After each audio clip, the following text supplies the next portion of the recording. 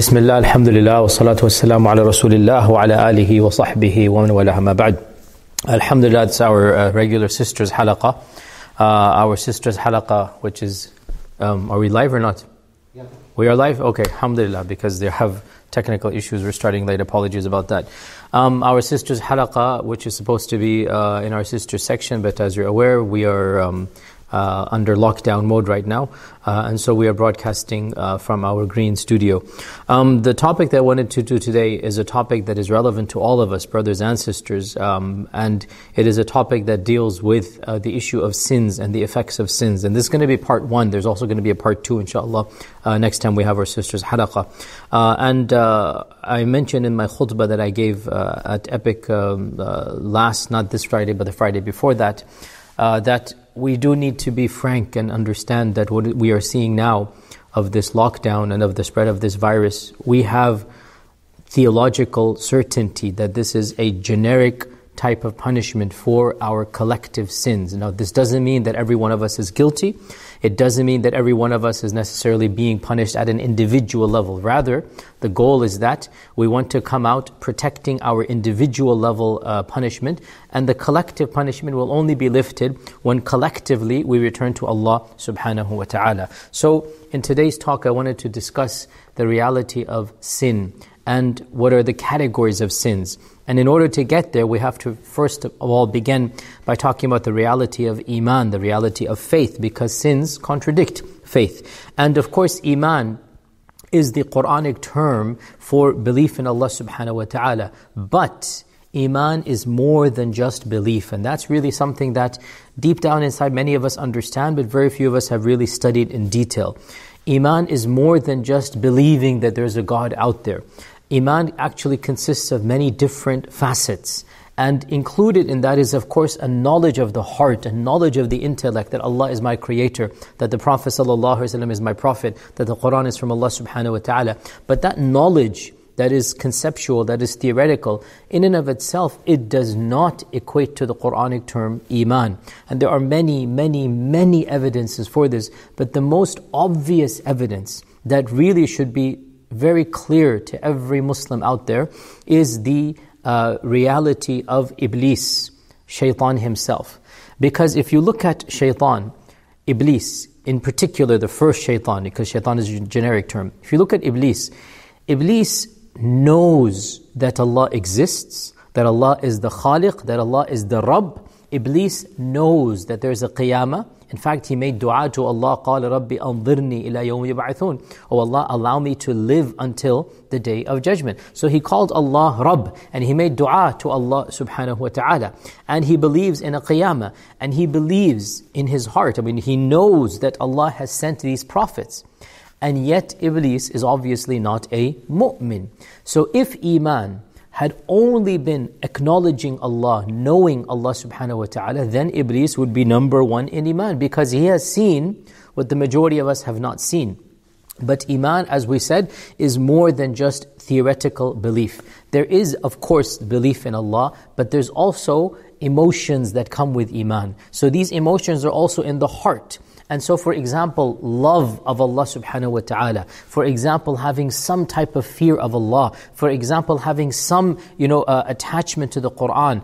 These types of things that are, they are called the emotions of the heart. And there are many emotions of the heart, but the 3 main ones are love, fear, and hope. Love, fear, and hope. You love Allah subhanahu wa ta'ala, and you love what Allah loves, and you love the Qur'an, and you love the Prophet sallallahu alaihi wasallam. You are scared at some level. Every believer has to have some fear of the punishment of Allah subhanahu wa ta'ala and of the anger of Allah. You are hopeful in Allah subhanahu wa ta'ala. You're hopeful for good, and you're hopeful for forgiveness. These are the 3 main emotions, and there are other emotions as well. So we said that Iman consists of knowledge and belief. Iman consists of emotions. Iman also consists of actions of the tongue. For those that Allah has blessed to speak, those that don't, obviously they cannot, then they are forgiven. But those that are able to verbalize, they need to verbalize the kalima. They need to do adhkar, read Qur'an, say such certain things that demonstrate that they are Muslims and believers in Allah subhanahu wa ta'ala. And then there must also be the next point after this is some actions of the body. In other words, if a person says that he or she is a believer in Allah subhanahu wa ta'ala, that iman must have some impact on one's life and lifestyle. If that iman has no impact whatsoever, then in reality this is not technically iman, even if it is a type of knowledge. And as I said, Iblis is the classic example of this, that he knows in his brain, in his heart, he knows, but he does not act upon it. And of course that's scary for all of us, because the question arises, what do you do when somebody says he or she is a Muslim, but then doesn't do anything that Islam tells him or her to do? And the fact of the matter is, those who have abandoned Islam in totality, there is no salah, there is no zakah, there is no hajj or desire to go for hajj, there is no fasting of Ramadan, and they're committing every major sin in the book, and they have no concept of a hereafter, even if they say we believe in it. Fact of the matter is, that type of person, frankly, his iman is under doubt, whether he actually has iman or not, or she has iman or not. Now, we're not talking about the one who commits a sin, we're getting to that. We're talking about the one who flouts Islam and doesn't care. That's the one we're talking about. The one who his lifestyle or her lifestyle does not at all demonstrate an atom's bit of following the sharia of Allah subhanahu wa ta'ala. Can you imagine somebody never prays in his entire life, never lowers his head to Allah subhanahu wa ta'ala, never answers the Jumu'ah or any Jama'ah, never cares if it's Ramadan? That type of person, frankly, our scholars, many of them have said that that type of person, if there's no salah throughout his or her entire life, there's no symbol of religiosity, many of our scholars have said this person, at least from an akhirah perspective. We're not talking about this world. In this world, we treat people based upon what they say. If they say they're a Muslim, they're going to be buried in the Muslim cemetery. Their marriage is valid, their inheritance will take place. But we're talking about the akhirah hukum, or the ruling in the hereafter, that theoretically speaking, we don't pass a judgment on individuals, theoretically speaking, anyone who completely abandons any semblance of Islam, and in particular the salah and the zakah and the fasting of Ramadan, these are like the main pillars. And can you imagine a Muslim, Ramadan's around the corner, can you imagine a Muslim is eating and drinking without an excuse every single day of Ramadan? Not even once is he or she, listening to the Qur'an or praying to Allah in the month of Ramadan. Not even once is he or she concerned about any symbol of Islam. Then in reality the question arises, what is their level of iman? Is it acceptable in the eyes of Allah subhanahu wa ta'ala? And as I said, some of our ulama, some of our scholars of the past have said that that type of person in this world, if you say you're a Muslim, it's not our job to go and make a checklist. Did you pray? Did you fast? That's Allah subhanahu wa ta'ala, and then the angels that are assigned. But in the next world, theoretically speaking, a number of our scholars have said that the one who abandons the salah completely, and the one who abandons all of the symbols of Islam, that this person is not considered a Muslim. And that's something that should bring us pause. Now, we also know from our religion, the Quran and Sunnah is very clear. And this is something we actually experience. We don't even need evidences from the Quran and Sunnah, because we know this in our own daily lives. We know that our iman in Allah, it goes through phases, right? It's not stagnant. There are times when we are far more religious, and there are times when we're not that religious. There are times when we're much more conscious of Allah. We are trying our best. We're praying regularly. And then there are times some of us get lazy and we are falling short of our obligations. So iman increases and iman decreases. And of course this is very explicit in the Quran. Allah subhanahu wa ta'ala mentions, for example, in Surah Al-Anfal verse 2, إِنَّمَا الْمُؤْمِنُونَ الَّذِينَ إِذَا ذُكِرَ اللَّهُ وَجِلَتْ قُلُوبُهُمْ وَإِذَا تُلِيَتْ عَلَيْهِمْ آيَاتُهُ زَادَتْهُمْ إِيمَانًا. The believers are those who, when Allah is mentioned, their hearts tremble. And when the verses of the Quran are recited to them, their iman goes up. Their iman goes up. So Allah explicitly says iman is going up. And this of course means that it must have been down in the first place for it to go up. And of course there are many other verses in the Quran, وَزِدْنَاهُمْ هُدَى, we increase their guidance. That Allah Azza wa Jalla says that هُوَ الَّذِي أَنزَلَ السَّكِينَةَ فِي قُلُوبِ الْمُؤْمِنِينَ لِيَزْدَادُوا إِيمَانًا مَعَ إِيمَانِهِمْ. He has sent down the sakina upon the hearts of the believers so that they can increase their iman from the iman that they had. And so it is very clear that iman is of levels. Our Prophet ﷺ said that whoever is able to change an evil with his hand, let him do that. If he cannot do it, let him change it with his tongue. And if he cannot even do that, let him hate the evil in his heart. And then he said, وَذَلِكَ أَضْعَفُ الْإِيمَانِ, and that is the weakest level of Iman. So he clearly is saying Iman is strong and Iman is weak. That is the weakest level of Iman. And so Iman increases and decreases. And the reason why all of this is important is that obviously because one of the main factors that causes Iman to go down is the concept of sins. And that's what we're going to, all of this is an introduction to the reality of sins, that we need to be careful of the sins that we commit, and we need to understand what a sin is. We need to understand the repercussions of the sins. And that's why I'm beginning by talking about Iman, that as Iman increases, sins decrease. And that's something that is common sense, and the Qur'an is very explicit about this. And as Iman decreases, sins increase. So they have a inverse causal relationship. The more the one is, the less the other is going to be. So Iman is of various levels, and Iman has many stages and darajat. And our goal is to have obviously the highest level of Iman, and the highest levels of Iman means that our lifestyles will have the minimal number of sins. And that's really the goal of this lecture today. Now, we said that we're going to have this topic about the reality of sin and the dangers of sins. Before we get there, we have to understand what is a sin and what are the categories of sins. Well, sins are of different categories.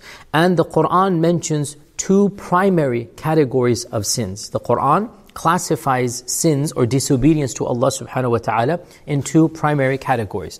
So in Surah An-Najm, verse 32, Allah subhanahu wa ta'ala says in the Qur'an that the righteous, the good people that are going to Jannah, they are those who الَّذِينَ يَجْتَنِبُونَ كَبَائِرَ الْإِثْمِ وَالْفَوَاحِشَ إِلَّا اللَّمَمْ. They are those who avoid كَبَائِرَ الْإِثْمِ. They avoid the major sins and they avoid the shameful deeds. As for the lamam, and the lamam, it means a touch type of thing. Like it literally just means like a touch type of thing, which is the expression that Allah is using for the minor sins. So Allah is saying there's something called kaba'ir, kabira. And there's something called, the Qur'an does not mention in this verse, but another verse mentions saghira. So the distinction in the Qur'an, there's something called a major sin, and there's something called a minor sin. And in Surah An-Nisa, verse 31, Allah subhanahu wa ta'ala says in the Qur'an, إِن تَجْتَنِبُوا كَبَائِرَ مَا تُنْهَوْنَ عَنْهُ نُكَفِّرْ عَنْكُمْ سَيِّئَاتِكُمْ وَنُدْخِلْكُمْ مُدْخَلًا كَرِيمًا. This is a very, very important verse. I want you to ponder over it. Look it up again. Surah An-Nisa, verse 31. Look it up, read it, and understand it. Allah is saying, if you avoid the kaba'ir, the big sins, then we shall cause your smaller sins to be forgiven. We will overlook the small sins. نُكَفِّرْ عَنْكُمْ سَيِّئَاتِكُمْ وَنُدْخِلْكُمْ مُدْخَلًا كَرِيمًا. And we will cause you to enter Jannah, a noble abode. This verse is very, very optimistic. It should make us happy that if we avoid the major sins, if we avoid the kaba'ir, insha'Allah, there is a guarantee from Allah subhanahu wa ta'ala that we will not enter Jahannam. Now this does not mean there will not be any punishment, because there might be other punishments. There's punishments in this world. There's punishments at the time of death. There's punishments in the grave. There's punishments at resurrection. There's punishments on Qiyamah itself. There's punishments while crossing over the Sirat. All of these are punishments that might be for crimes that we have done that we have not repented from. But Allah is promising us that the worst punishment, and that is the punishment of Jahannam, the worst punishment will not be given to those who conscientiously avoided the major sins. And therefore it becomes imperative on all of us to know these major sins and then to avoid them. To know what they are and then to avoid them. Now, the issue of major and minor sin, perhaps the most explicit verse in the Qur'an is Surah Al-Kahf, verse 49. This is perhaps the most explicit that there are two categories of sins. There's something called a kabira. And of course, kabir in Arabic means big, kabira feminine, because the sins in Arabic are feminine, and saghira, so a minor sin, a major sin and a minor sin. What is the verse, Surah Al-Kahf, verse 49? Allah subhanahu wa ta'ala says, وَوُضِعَ الْكِتَابِ And the book shall be placed. فَتَرَى الْمُجْرِمِينَ مُشْفِقِينَ مِمَّا فِيهِ So the sinners are going to be terrified in what is in it. وَيَقُولُونَ يَا وَيْلَتَنَا مَا لِهَذَا الْكِتَابِ لَا يُغَادِرُ صَغِيرَةً وَلَا كَبِيرَةً إِلَّا أَحْصَاهَا And they will say, what is this book? What is the problem with this book? Why is this book here? I don't want this book here. There is not a single kabira or a saghira except that I see it in this book. وَوَجَدُوا مَا عَمِلُوا حَاضِرًا And whatever they themselves did, they will find it in that book. This book is not anything other than you are the author. You can't blame anybody else. On the Day of Judgment, you will see that book. And that book will be brought in front of you, and you will recognize it as your own book. You are the actual author of it. And you will say, مَا لِهَذَا الْكِتَابِ Or the sinner shall say, we seek Allah's refuge that we are amongst those people. We don't want to be amongst those people. And because some of us, inshallah, we will be amongst them to be forgiven. But those that are not going to be forgiven, those whose punishments will be based upon everything that they have done, they will say, مَا لِهَذَا الْكِتَابِ لَا يُغَادِرُ صَغِيرَةً وَلَا كَبِيرَةً إِلَّا أَحْصَاهَا They will say, what is the matter with this book? Why is this book here? It has captured every saghira and every kabira, and it has put them in their charts. Ihsaha. It's all tabulated for us. It's all been, put there for us. And this is, of course, very explicit that there are two types of sins, kabira and saghira. The notion of kabira and saghira, major and minor sins, is also found in the sahih, in the authentic hadith of the Prophet sallallahu alaihi wasallam. For example, in the hadith in Sahih al-Bukhari, our Prophet sallallahu alaihi wasallam said, "Min al-kaba'iri," of the kabira, of the major sins, is a man cursing his own father. So, impetuous young man, if he gets angry and he utters curses at his own father, this is not a minor thing anymore. This is a major sin. But notice the first phrase. We are interested right now in the concept. Our Prophet said, of the major sins, which means there are something called major sins and there are something called minor sins. We also learn that minor sins, generally speaking, minor sins, they can be forgiven with our regular good deeds. And that's a very, very positive point. Minor sins can be expiated, kafara. They can be washed away. They can be cleansed by our regular performance of the rituals of Islam. And this makes perfect sense because Allah is saying that if you avoid the major sins, then you will come on the Day of Judgment and your minor sins will not cause you to go to Jahannam. And I will make sure, وَنُدْخِلُكُمْ مُدْخَلًا كَرِيمًا, I will make sure that you enter the noble place of Jannah. So what's going to happen to the minor sins when they're not going to be problematic on the Day of Judgment necessarily? We're going to get to obviously all of what I'm saying is an introduction. We're going to get to the more detailed nitty-gritty in a while.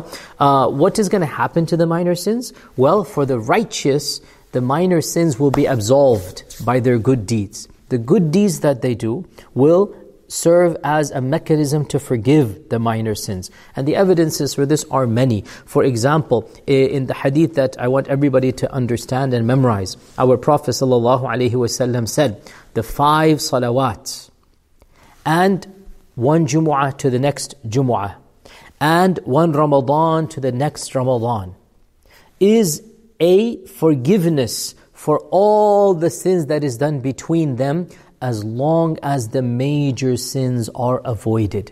So, the 5 prayers that we pray, and Jumu'ah to Jumu'ah, going 1 Jumu'ah to the next Jumu'ah, and we ask Allah to lift this waba and this plague upon us, because these days we're not able to even perform our Jumu'ah prayers, but of course we are forgiven. Allah knows our intention, and Allah knows we want to pray Jumu'ah, and إِنَّمَا الْأَعْمَالُ بِالنِّيَّاتِ. So from 1 Jumu'ah to the next Jumu'ah, and Ramadan to the next Ramadan, fasting, our Prophet ﷺ said, they shall forgive a kafara, all of the sins between them, as long as the major sins are avoided. This is a very, very important hadith. It is in Bukhari and Muslim.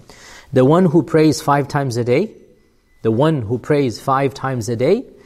prayer itself shall act as a cleansing for his minor sins.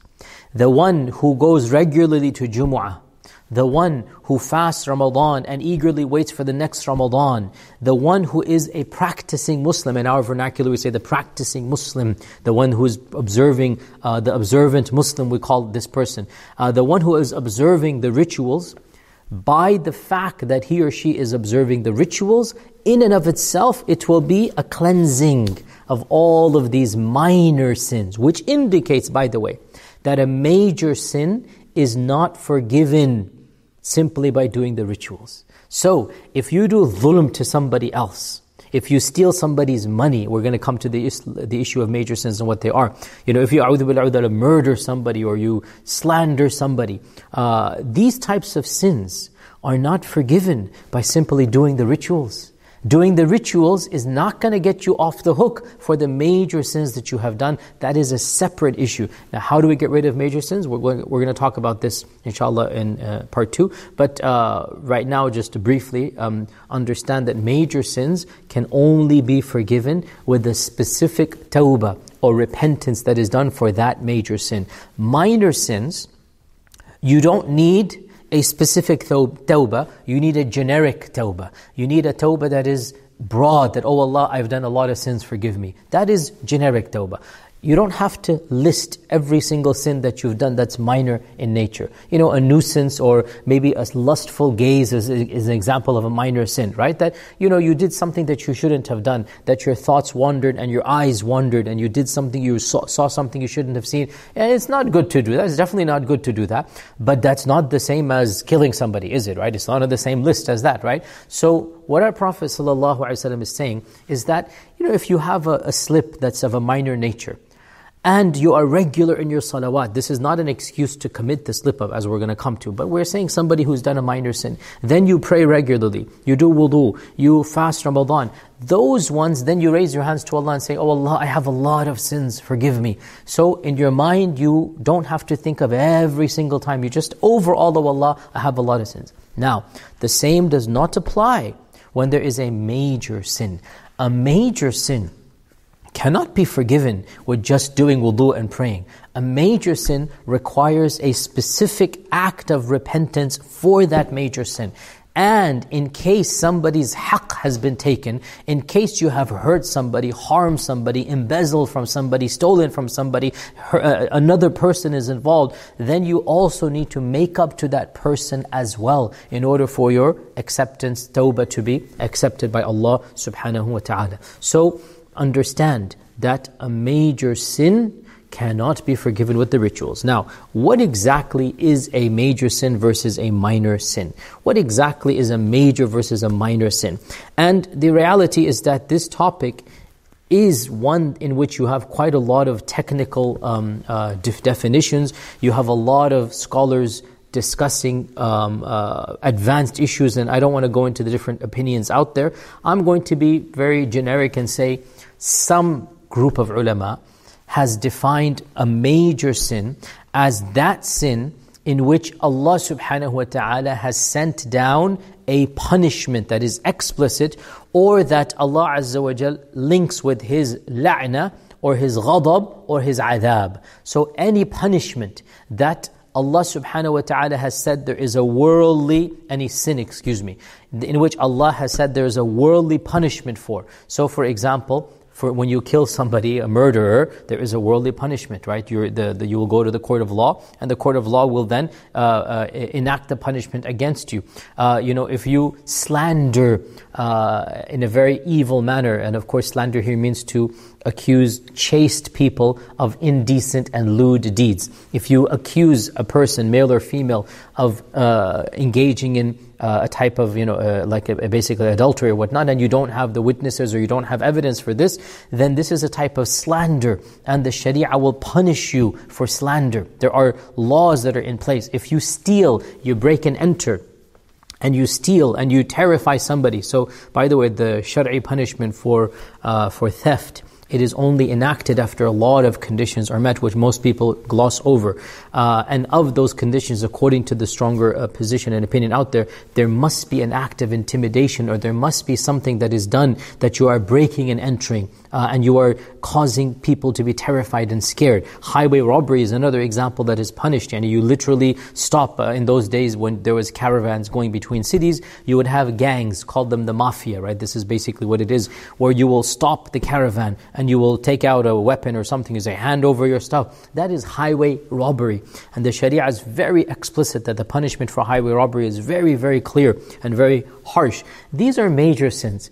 You cannot compare a lustful gaze, or you said something that was untrue. That's definitely a sin. To say something that is untrue, to tell a lie, that is definitely a sin, and you have to answer to Allah Azza wa Jal for that sin. And it is something that is not good, and it is something that is leading to Jahannam, and it's a sign of a bad character, and somebody who does this a lot is on his way to hypocrisy. All of this is right, but in the end of the day, if you say something that is not true, it is a sin, but it's not the same as highway robbery, is it? It's not the same as murder, is it? So this is why our Sharia has come with gradations of sins. Not all the sins are the same. And we need to be very, very clear. Saying that sins are minor doesn't mean that they are trivial. Not at all. It simply means that compared to the major sins, relative to murder, if you say a lie, that is minor. That's really what it is about, right? Relative to murdering somebody, relative to highway robbery, lustful gaze is not healthy. You shouldn't do that. And it is overall a very bad thing, but it's not in the same category. So it is a minor sin in comparison to the major one. It is not minor in the sense that you don't have to worry about it. And our scholars have said that don't look at the gravity of the sin. Look at the maqam or the status of the one against whom you have sinned. Don't look at whether it's mine. Don't worry about these technicalities. That's for fiqh. For the spiritual side, look at the fact that you have disobeyed the one that who created you. So we need to be careful about this issue of major and minor. It does not mean at all that a minor sin is negligible, is overlooked, that we can ignore it. Also, we said, so therefore the Sharia divides sins into major and minor. Within major, there are also, there's a category that is called the most major of the major sins, akbarul kaba'ir. Some of them have also called them, the hadith term is al-mubiqat, or the 7 deadly sins. So even within major sins, not all sins, even within the major ones, are of the same level. There are the 7 extra deadly sins, al-mubiqat. And of course, we will talk about all of these, inshaAllah ta'ala, over the course of this lecture and the next lecture, inshaAllah, as well. So for example, the greatest sin out of all sins, and there is no sin that is a greater sin than this, is the sin of shirk, of worshipping other than Allah subhanahu wa ta'ala. And this sin is, even though it is a major sin, in reality it has its own category, because that sin is so big that you cannot remain a Muslim and worship other than Allah subhanahu wa ta'ala. So shirk is of categories, and to believe in another God besides Allah is shirk, to believe in another creator besides Allah is shirk, to give an act of worship to another entity, knowing it is an act of worship, intending it to be an act of worship, this is shirk. And obviously for a Muslim we firmly believe that the one unforgivable sin in Islam, if you die in that state, is the sin of shirk. So the biggest of all big sins is shirk. Akbarul kaba'ir. The Prophet said, al-ishraku billahi ta'ala, is committing shirk with Allah subhanahu wa ta'ala. So that is not anything that is at the same level even as other sins. And we believe that a Muslim can commit a major sin and remain a Muslim. They're a bad Muslim, they're a Muslim that has to repent to Allah subhanahu wa ta'ala, but they're still a Muslim. The one sin that if a person does it, he or she leaves the fold of Islam, is this category of essentially shirk with Allah subhanahu wa ta'ala.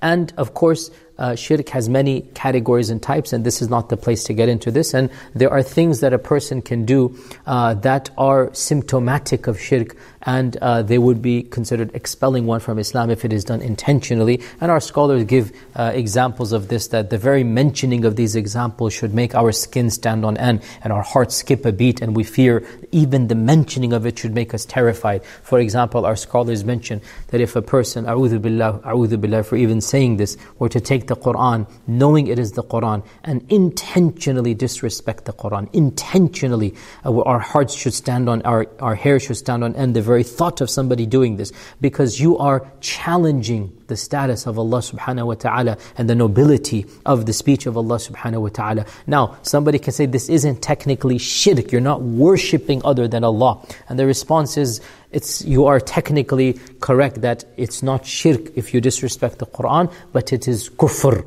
And kufr and shirk are, the technical term is mutalaziman, or one of them leads to the other. And let's leave that for maybe another class discussion. But for now, I just wanted to say, we're talking about categories of sins, and we said there's something called major and there's something called minor. And I said within major, there is the worst of all categories, and that is shirk. And you can also say kufr over here. This is the worst category of sin. And it is different than other categories of major sin, because if a Muslim intentionally, now we say intentionally because if I didn't know that this was the Qur'an and I accidentally dropped it, obviously we all know accidentally not intending is a different thing. So that's why I say intentionally commits an act of kufr, intentionally does something that is displeasing, a challenge to the authority of Allah subhanahu wa ta'ala. And there are many examples of this, that if a person does that, then this is no longer just a sin. It's one thing to commit a sin for lust, for power, for money, for anything, and that is a sin. And it does not negate iman in Allah subhanahu wa ta'ala. And it is another thing to do something knowing that it is shirk and kufr, and knowing what it is, and in that case, we say this person has left the fold of Islam, and if they want to repent, this requires a new shahada and a new re-entering into Islam.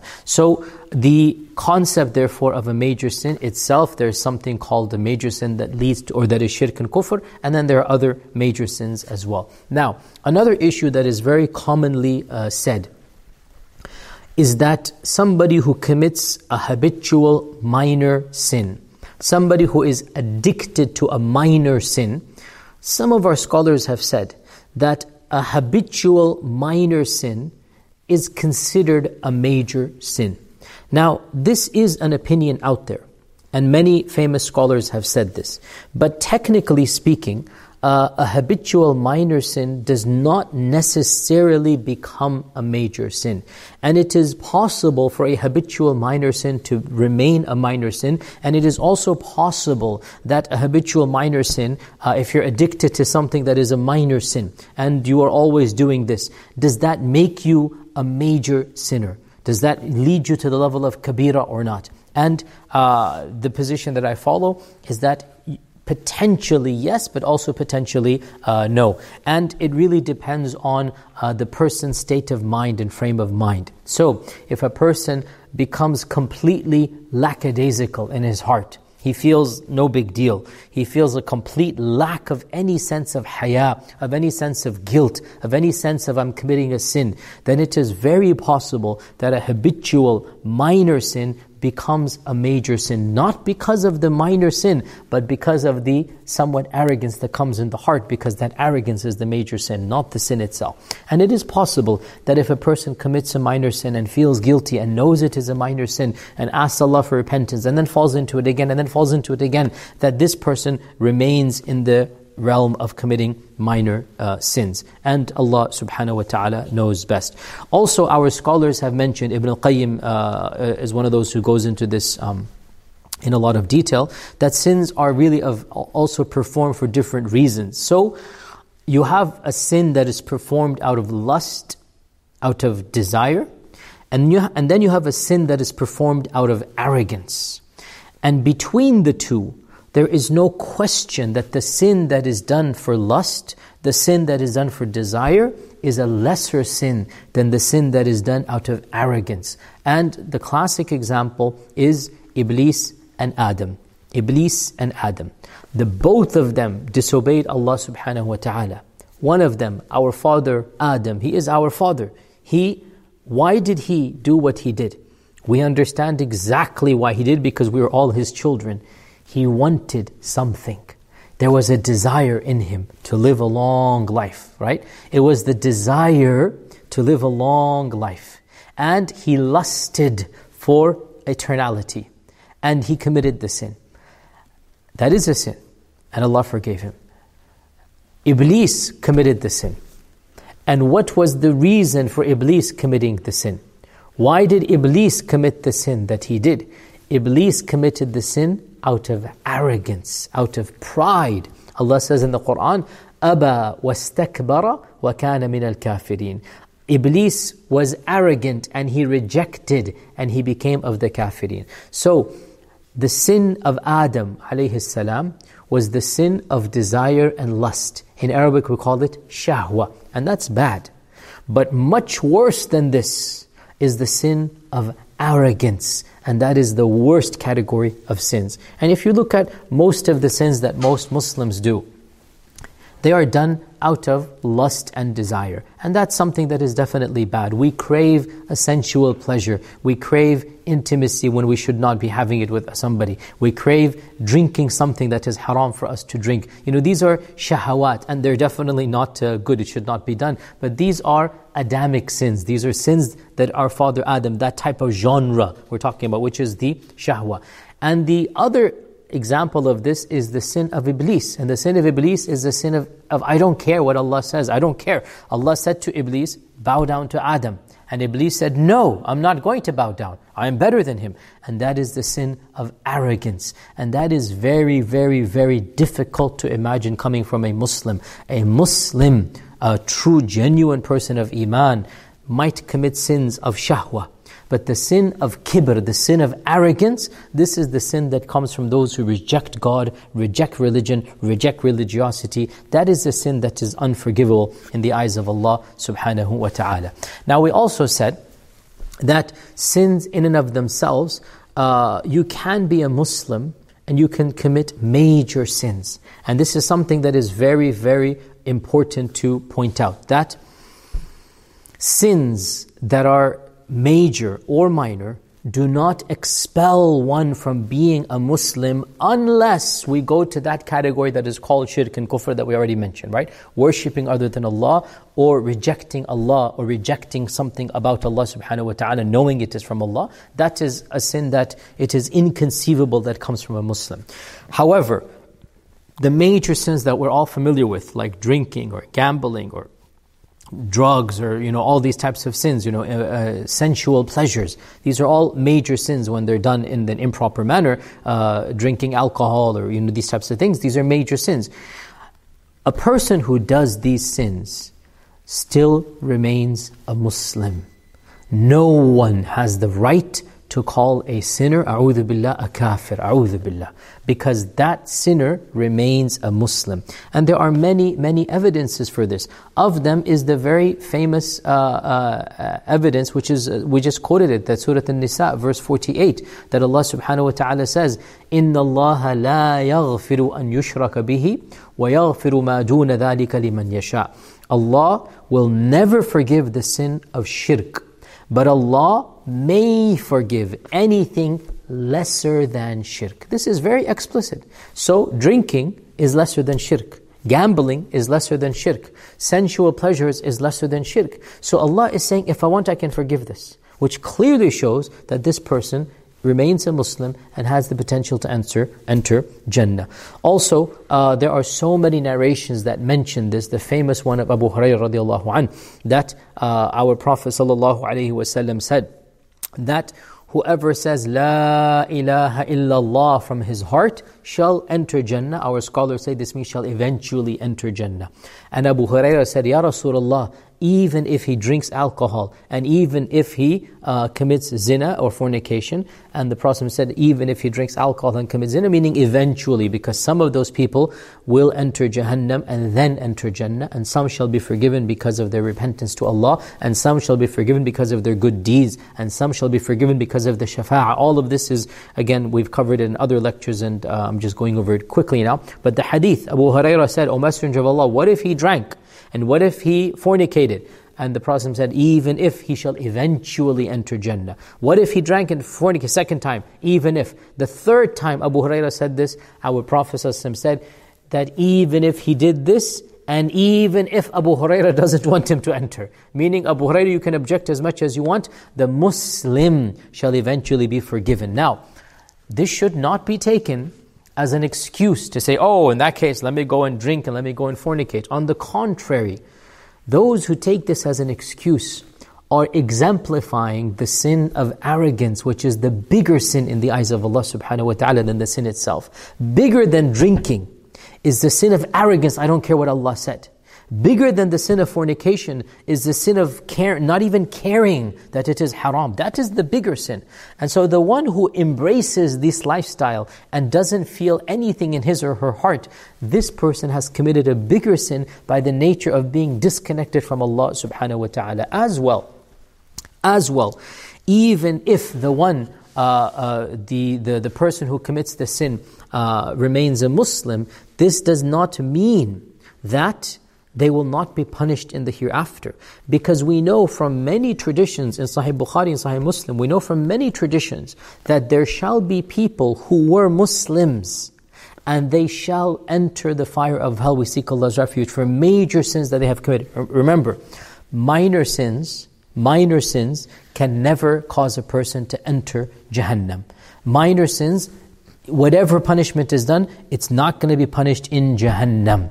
But a major sin potentially will be punished in Jahannam. Now the question to any one of us here, would you like to even consider and contemplate being in that place of Jahannam even for a fraction of time? Is it worth 10 minutes of pleasure, 50 minutes of pleasure, a lifetime of pleasure to remain even 100 years or 50 or a half a day? Remember, one day is 1,000 years, so a half a day is 500 years, right? Is it worth that pleasure to be facing Allah's punishment on the Day of Judgment for that period of time? And obviously every sane and rational person will say it is not worth that punishment. And so from this we get to the point, which is again very, very explicit in the Quran and Sunnah. The one who commits a major sin that is not kufr and shirk, such as stealing, such as gambling, such as drugs, such as fornication, even such as murder. Murder is the worst sin you can do and still remain a Muslim. Murder is the worst sin you can do. And we learn in the famous hadith in Sahih Bukhari that our Prophet ﷺ said, there was a man who killed 99 people in his lifetime. 99 people. He's a mass murderer of the worst type. And then he decided to repent to Allah subhanahu wa ta'ala and turn over a new leaf. And long story short, he kills 100 people and then he journeys away from that land and he wants to repent and turn over a new leaf, and he's sincerely guilty for what he has done. And on the way to turn over a new leaf, he dies. And the angels come to take his soul. The angels of punishment come, they want to punish him. The angels of forgiveness come, they want to forgive him. And eventually, basically, Allah subhanahu wa ta'ala forgives this person. Even though he had killed 100 people, but he had genuine repentance. Genuine, I want to be a better person. May Allah forgive me. He wants to turn over. And the one way that causes any sin to be forgiven, even the sin of shirk, by the way, because when Allah says, Allah shall not forgive the sin of shirk, what He means, which is clear in the Qur'an and from the lifetimes of the Sahaba, Allah shall not forgive the sin of shirk if you don't repent from shirk. How do you repent from shirk? By embracing Islam. Many of the Sahaba were idol worshippers before they accepted Islam. Allah forgave their sins and made them the best of the best. How many amongst us are converts? They would worship a false god, they would worship an idol, they would worship a human being, and then they accepted the kalima. Has not Allah forgiven their shirk? Of course. So Allah forgives the sin of shirk when the person himself or herself asks for forgiveness, and that is accepting Islam. If a person does not and remains worshipping a false god and dies in that state, then that sin shall never be forgiven. So, back to our point of major sins are up to Allah. If Allah wants to forgive, Allah will forgive. And if Allah wants to punish, Allah will punish, but the person remains a Muslim. Of the evidences for this is the famous hadith of Ubadah ibn as-Samit. Ubadah ibn as-Samit, that our Prophet ﷺ took an oath of allegiance from the first batch of Muslim women that converted, and he said to them, give me your oath of allegiance, that you will not commit shirk, and that you will not steal, and that you will not fornicate, and that you will not kill your offspring. Remember, they would bury their daughters alive. And then he said that whoever fulfills this and manages to pass the test, your reward is with Allah subhanahu wa ta'ala. Whoever falls into any of these sins, so you're not going to fornicate or murder or steal, whoever falls into any of these sins, our Prophet said, and is punished in this world, that punishment shall be a kafara. If you are caught and you are punished, that's a kafara. And whoever commits these sins secretly, we don't catch you, you will be left to Allah subhanahu wa ta'ala. If Allah wills, He shall forgive, and if Allah wills, He shall punish. This hadith is in Sahih Bukhari, and it is as explicit as humanly possible.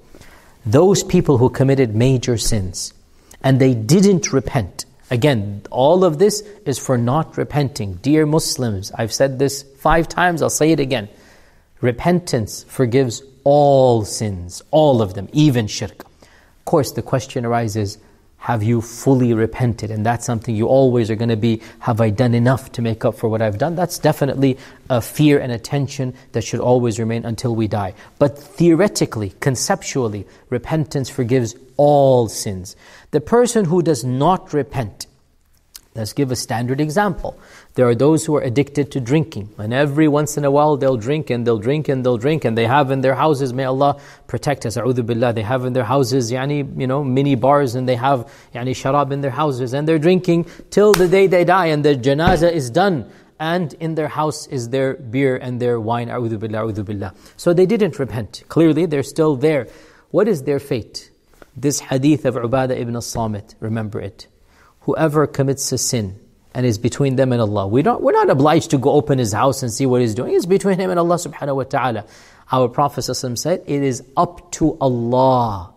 If Allah wants, He shall forgive. Why would Allah forgive? Maybe, just maybe, this person did a lot of good deeds, and they know they're a sinner. And they recognize, you know what, I know I'm a drunkard, I know I'm addicted to alcohol, and because of that, I have to do extra good. I'm going to sponsor an orphan every month. I'm going to build a hospital. I'm going to make sure that I'm extra good to my relatives and parents, and whatever it might be. Allah knows the struggle that he has in himself. You don't know, I don't know. And Allah knows what he's going through. And Allah knows he feels very guilty for his sin, and he knows it's a major sin, and he tries to make up in other ways. We never know.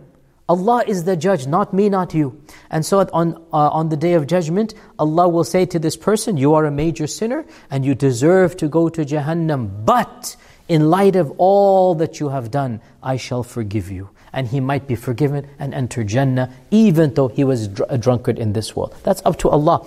Or the Prophet said, and if Allah wants, he might be punished as well. So this person can be brought, and Allah will say to him that you drank and you don't have any semblance of guilt, and you were a regular drunkard, and he might be punished for a while in Jahannam. But if he was a Muslim, and he had salah, and he had zakah, and he had siyam, and he's doing some basic minimal things of Islam, and he has iman in his heart, as our Prophet said, whoever has an atom's weight of iman shall eventually be taken out. So he shall be in Jahannam for as long as his punishment was to be in Jahannam, and then he shall enter Jannah after that. And this is again very clear that you can commit a major sin and still remain a Muslim. And that's something that when unfortunately some people, they are too hasty, and in their ignorance they will say things that are very, very dangerous to say. And they'll make accusations against other Muslims, and they're going to call other Muslims, oh, you're not a Muslim because you're doing this sin. A'udhu billah, a'udhu billah. Sins, no matter how many they are, do not expel one from Islam unless the sin is kufr and shirk. That's something else, as we said. Otherwise, the generic sins do not expel one from Islam. And I'm going to conclude with 2 traditions, and inshallah our time is up. Of the evidences that sins do not expel one from Islam are multiple things. Of them, number 1, the famous hadith in Sahih Bukhari that Abu Dharr al-Ghifari radiyallahu ta'ala an, he addressed Bilal ibn Abi Rabah, with a very derogatory term. As you know, Bilal was a person who was of an African background and heritage. And Abu Dharr was from what was considered to be a noble heritage. And one time, Abu Dharr got very angry at Bilal. And he said a slur, a very bad thing. And he said, "You son of a black lady." A'udhu billah, a'udhu billah. You son of a black lady. This is a major sin, to be arrogant and to be a racist. Iblis was the first racist. To think that you are better than somebody else, a'udhu billah, this is a major sin. And to think that your race is better than somebody else's race, and then to make fun of and to denigrate a person because of another race, a'udhu billah. Our Prophet ﷺ passed by and Abu Dharr was saying this to Bilal. The Prophet ﷺ said to Abu Dharr, أَعَيَّرْتَهُ بِأَمْرِ أُمِّهِ إِنَّكَ امْرُؤٌ فِيكَ جَاهِلِيَّةٌ. Did you criticize him because of his mother? You put to demean him because of the skin color of his mother? You are a man that has jahiliyyah inside of you. This was the verdict, harsh, immediate, but it was not kufr.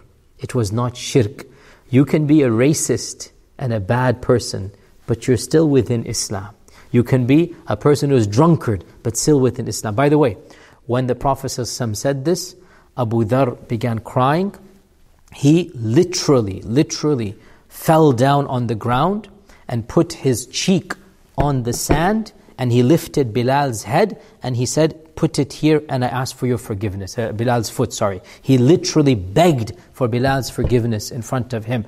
And Bilal kissed him on the forehead and said, "I'm not going to put my feet on you." Kissed him and he put him up. And that's why Bilal is the noble Bilal that he is, that he forgave. It was, and after that Abu Dharr never returned to this. This is exactly what the mu'min does. He falls into a sin, he recognizes the sin, and he turns over a new leaf. That was a one-off mistake. Abu Dharr did it, and he never returned to it after that.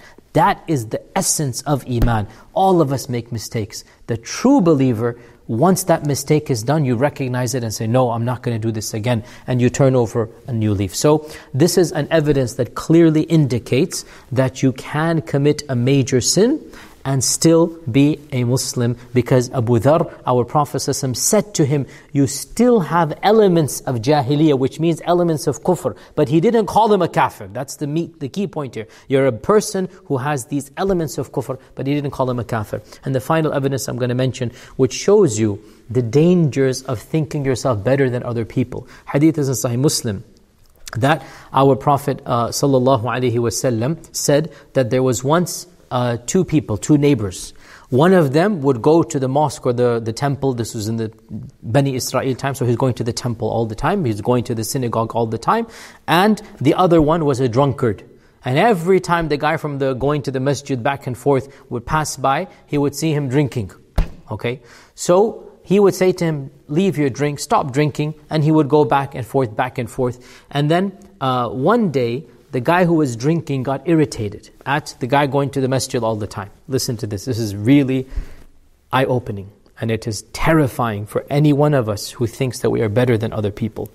The guy who was drinking got irritated at the one going to the masjid all the time and said, "Why don't you leave me mind my own business?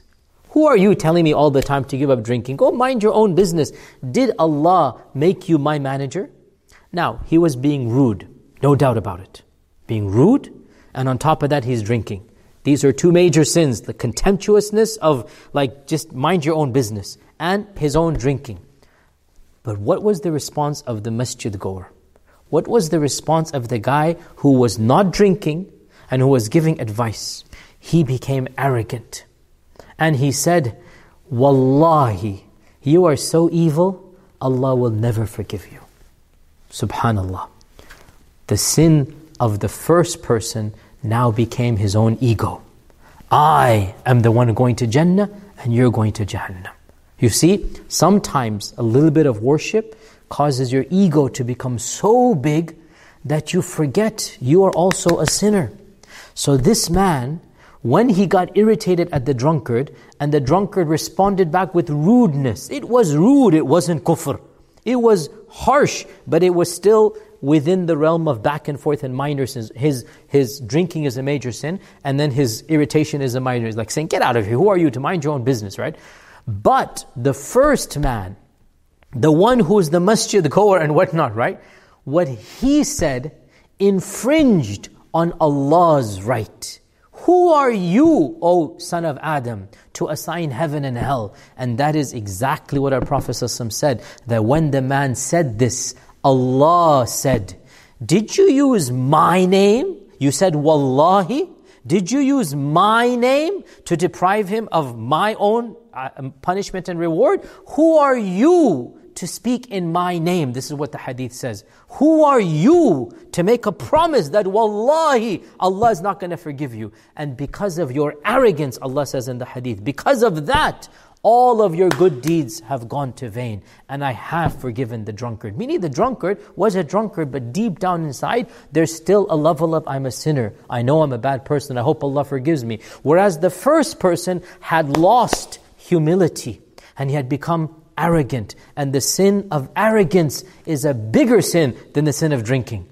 That's the point here that now the point, of course, I'm going into the other tangent, which we need to go into this tangent, but the point here, the drunkard did not cease being a Muslim simply because he was a drunkard. And in the hadith is authentic in Sahih Muslim, Allah Himself says, I shall forgive the drunkard, but you, O son of Adam, who has used my name to speak on my behalf, who appointed you to pretend to be God? And so that person is not going to be forgiven, even though outwardly he was the religious man, the righteous man, going back and forth to the masjid and whatnot, but in his heart there was that level of arrogance. That is the bigger sin than the sin of drinking. The point here, of course, that we're saying is that drinking in and of itself is a sin, but it doesn't expel you from Islam.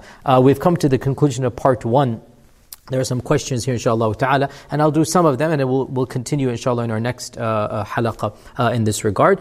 That, the first question we have is that you said that the greatest major sin is shirk and worshipping others than Allah subhanahu wa ta'ala. How about atheism? When one doesn't believe in anything. So atheism is a type of shirk. Atheism is a type of shirk, and that is because when you assign the powers of creation and of khalq to other than Allah, you are essentially creating a God besides Allah, even if you don't call that God God. So when you say that nature created all of us, right? Then in your minds you have stripped away the haqq of Allah, and you have given it to another entity that you have created. And of course, as Allah says of the idols, these are mere names that you have said. There is no reality to them. إِنْ هِيَ إِلَّا أَسْمَاءٌ سَمَّيْتُمُوهَا أَنْتُمْ وَأَبَاؤُكُمْ. When you call upon Allat, Al-Uzza, Manat, Allah is saying they don't really exist. They're simply names. So when modern atheists say, science tells us this, nature, what is science and nature? What is it? You have mentioned these names. You have to remove Allah from the picture, and you have to say something else. According to the laws of nature. What are the laws of nature? Who decided these laws? You can remove God verbally, but you have to assign something else in His place. And so you use these words. So, from the technical standpoint, an atheist has committed shirk, because they have taken away the haqq of Allah, and they have given that haqq to another entity that is a false word. It's just a name that has no existence, just like the mushrik has done as well. Question we have over here is that somebody is very irritated that we have closed the masjid. So he said, is closing the masjid shirk? They're very angry that the masjid has been closed. May Allah reward you for your sincerity, dear brother or sister. Closing the masjid is a major sin when it is done with the intention of preventing people from worshipping Allah without any reason. Allah says in the Quran, وَمَنْ أَظْلَمُ مِمَّنْ مَنَعَ مَسَاجِدَ اللَّهِ. Who does more dhulm than the one who shuts down the masajid and prevents people from coming there? This is an act of dhulm. As for us shutting the masajid down, it is not done for dhulm. It is done for your protection and my protection. It is done for the protection of the Muslim ummah. And Allah says in the Quran, وَلَا تُلْقُوا بِأَيْدِيكُمْ إِلَى التَّهْلُكَةِ, and do not cause your own destruction with your own hands. And that is why, dear Muslim, I understand you are pained. Wallahi, all of us are pained. And yet, I say to you, that this is the fatwa not just of myself and the Fiqh Council of North America, but across the globe, from Morocco to Turkey to Emirates to Saudi, ulama across the globe who know this religion better than me and you, they have understood. We are not telling people to not worship Allah, neither are we telling people to not do jama'ah in their homes amongst family members. We are saying, now that we understand what the dangers are of congregating and the fact that this virus is potentially lethal and that this is going to be a major problem, that it is not wise. In fact, it is sinful to flout this ban. So I understand your concern, but it is not in its place. We'll take one more question, then inshallah we'll continue next time as well. That what happens if you feel that you are not worthy of Allah's forgiveness and you become anxious and paralyzed, that you're always worried that Allah will not forgive me? So, two things. Number one, this is from the greatest tricks of shaitan. Of the greatest tricks of shaitan is to make you feel you are not worthy of being forgiven. And number two, to persist in this and to make it something that you believe eventually. It's one thing to feel that way and fight it, which is fine. It's one thing to be overcome by doubt and then you fight those doubts and you seek Allah's repentance. It's another to allow those doubts to seep into your heart and to then start believing, I'm too guilty, Allah can never forgive me, Allah's never going to forgive me. If you actually believe this, then a'udhu billah, you have committed one of the biggest of all sins, which is to accuse Allah's rahmah of being insufficient for you. I mean, subhanallah, dear makhluk, dear created being, who are you and all of your sins to challenge the rahmah of Allah? Do you understand how foolish it is? Frankly, how arrogant it is to say, my sins are so much that Allah cannot forgive them. You are dealing with Ar-Rahman, Ar-Rahim, Arhamur Rahimin. You are dealing with the one whose rahmah was divided into 100 parts, one of which was sent down to this world. And all of the rahmah from the beginning of the creation to the end of the creation is manifested in that one out of 99. And Allah says on the Day of Judgment, all of that 99 will be used up for my creation. And then you come along single-handedly and you say,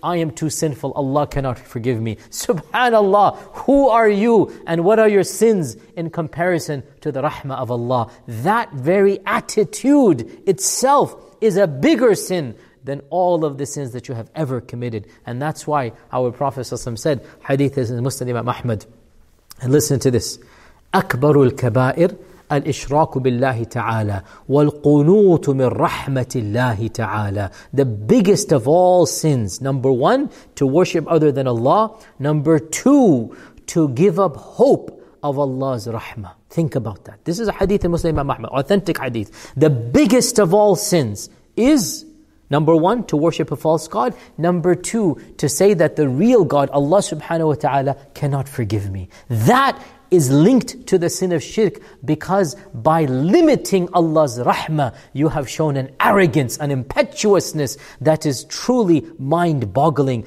Allah can forgive you and an infinite amount of you, and His rahmah would still be infinite. So for you to come along and say, I am too sinful, on the contrary, that in and of itself is a bigger sin than all of your sins. And that is why Allah says in the Quran, that وَلَا تَيْأَسُ مِنْ رَوْحِ اللَّهِ, do not give up hope of the help of Allah subhanahu wa ta'ala. إِنَّهُ لَا يَيْأَسُ مِنْ رَوْحِ اللَّهِ إِلَّا الْقَوْمُ الظَّالِمُونَ إِلَّا الْقَوْمُ الْكَافِرُونَ. The only people who give up hope of Allah's mercy are the qawm al-zalimun and the qawm al-kafirun, and we are not from the qawm al-kafirun. Dear Muslim sister, dear sister in Islam, never, ever, ever, ever give up hope of Allah's mercy. Allah forgives all sins. I'll conclude this part by reminding ourselves in the Quran that قُلْ يَا عِبَادِيَ الَّذِينَ أَسْرَفُوا عَلَى أَنفُسِهِمْ لَا تَقْنَطُوا مِنْ رَحْمَةِ اللَّهِ. Allah is speaking to those of us who have committed sins upon sins upon sins. And Allah says, don't give up hope of Allah's rahmah. إِنَّ اللَّهَ يَغْفِرُ الذُّنُوبَ جَمِيعًا. Allah can and will forgive all sins if you ask Allah's forgiveness. So we ask Allah to forgive all of our sins, the big of them, the small of them, the major of them, the minor of them. We ask Allah subhanahu wa ta'ala to absolve us of all that we have ever done and all that we're going to do. We ask Allah subhanahu wa ta'ala to allow our good deeds to be kaffarat, our salah and our zakah and our fasting and our dhikr and our Qur'an and our wudu. We ask Allah subhanahu wa ta'ala that we leave this world without any sin of ours, that we are cleansed like a white cloth is cleansed, as the Prophet ﷺ said, that just like a white cloth, you don't even leave any trace on it. That is the type of cleansing that we want. We ask Allah subhanahu wa ta'ala that our evil is actually converted into good, and we'll talk about that in our next lesson, how that is possible. We ask Allah subhanahu wa ta'ala, the Tawwab, the Rahim, the Rahman, the Rahim, the Arhamur Rahimin. We ask Allah subhanahu wa ta'ala for His infinite rahmah and maghfirah. We ask Allah subhanahu wa ta'ala to be of those whom Allah subhanahu wa ta'ala mentions in the Qur'an, that those who repent and do good deeds, Allah shall convert their evil into good. And inshallah, I will continue this in our next lesson when we'll talk about the types of sins and some of the examples of sins, and also we'll talk about the dangers of committing sins. And until then, Assalamu alaikum wa rahmatullahi wa barakatuhu. إن المسلمين والمسلمات والمؤمنين والمؤمنات والقانتين والقانتات والصادقين والصادقات والصابرين والصابرات والخاشعين والخاشعين والخاشعات والمتصدقين والمتصدقات والصائمين والصائمات والحافظين فروجهم والحافظات والذاكرين الله كثيرا والذاكرات أعد الله لهم مغفرة وأجرا عظيما.